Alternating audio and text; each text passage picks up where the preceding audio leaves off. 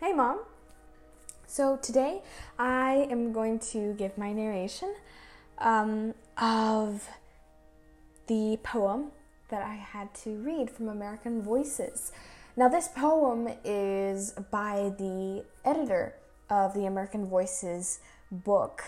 His name is Notgrass. He was 17 at the time when the moon landing occurred. And so his poem basically tells, speaking almost to the moon, as if saying, "Hey, look at all these stars and everything. Look at how you've been surrounded by all this majesty, and look, there's this majestic moment, this human satellite coming towards you now." And it's given in a very romantic style of poetry, like you would have had during the 1820s, 1830s, 40s. All that romantic style is very present there, which was surprising, I thought, for a 17-year-old, even during those times.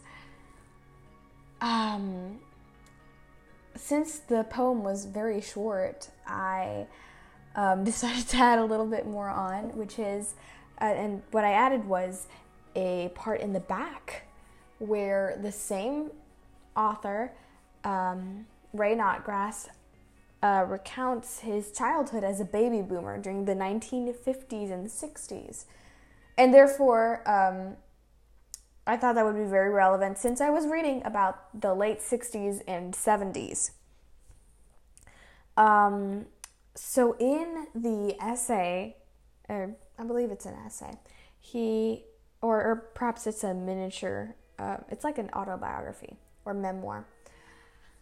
In his essay, he recounts how what it was like growing up in the 60s and in the 50s and 60s as a baby boomer. His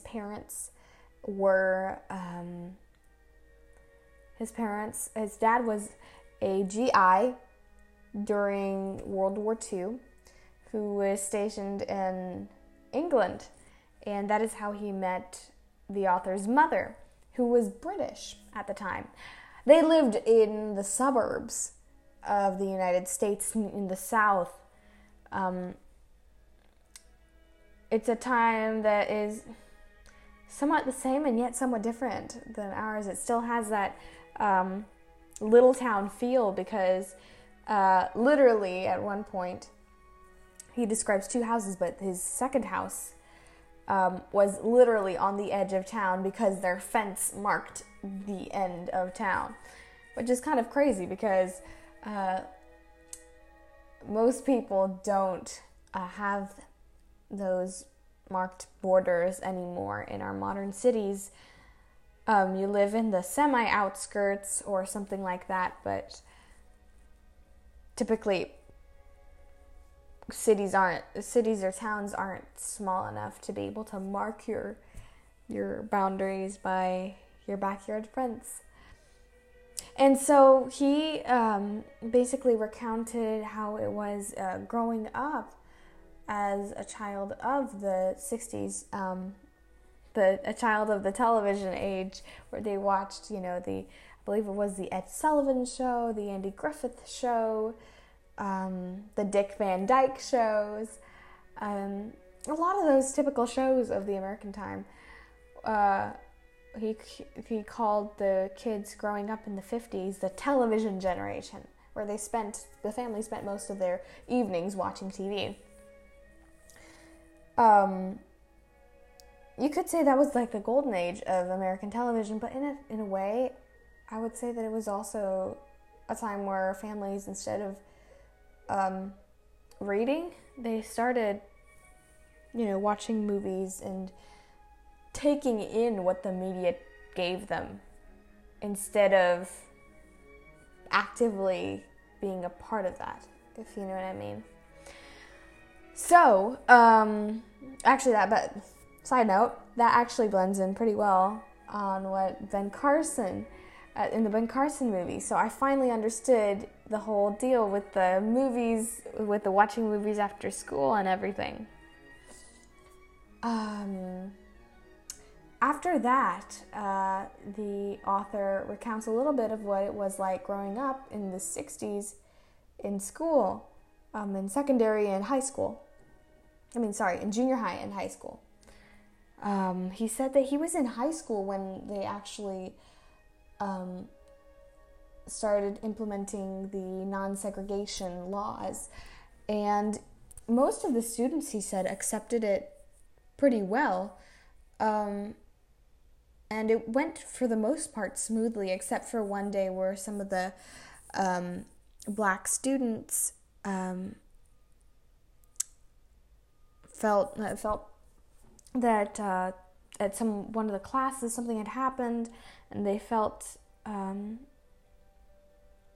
hurt, so they stayed behind in the auditorium instead of going into the class. And then the school superintendent spoke what the author describes as a really lovely and sympathetic speech, and things pretty much went back to normal. The author was also, as I said before, 17 when he saw the moon landings. He used to go to youth group on Sundays in the evening, but for that day he stayed behind because he wanted to watch the moon landings. In conclude, towards the end, the author sums up everything and looks back as to what he would have changed, what he would have done differently. He said that he probably wished that he had spent his time more wisely, because he the first sentence that he gives is that he's pretty much the most typical baby boomer out there. Like, he did what every single baby boomer did at the time. But something that he said was that he wished that he had been a little bit more conscientious about the things that were going on at that time. He stood up against segregation and just not gone in, given into the status quo. And I feel like that's something that a lot of people nowadays still do. So many teens see only what comes after school, the friends they're with, whether they're popular, the stuff that they wear, things that they wear to school, and they're so fixed on the moment that later when they're adults, they regret having been so focused on the present and forgetting about the actual stuff that was happening all around them. Other than that, he said he was very thankful for the opportunity that he had of just living life and the bountiful life that he'd had even after his childhood as a baby boomer. So that's pretty much my narration. Thank you for listening, and I love you, Mom. Bye.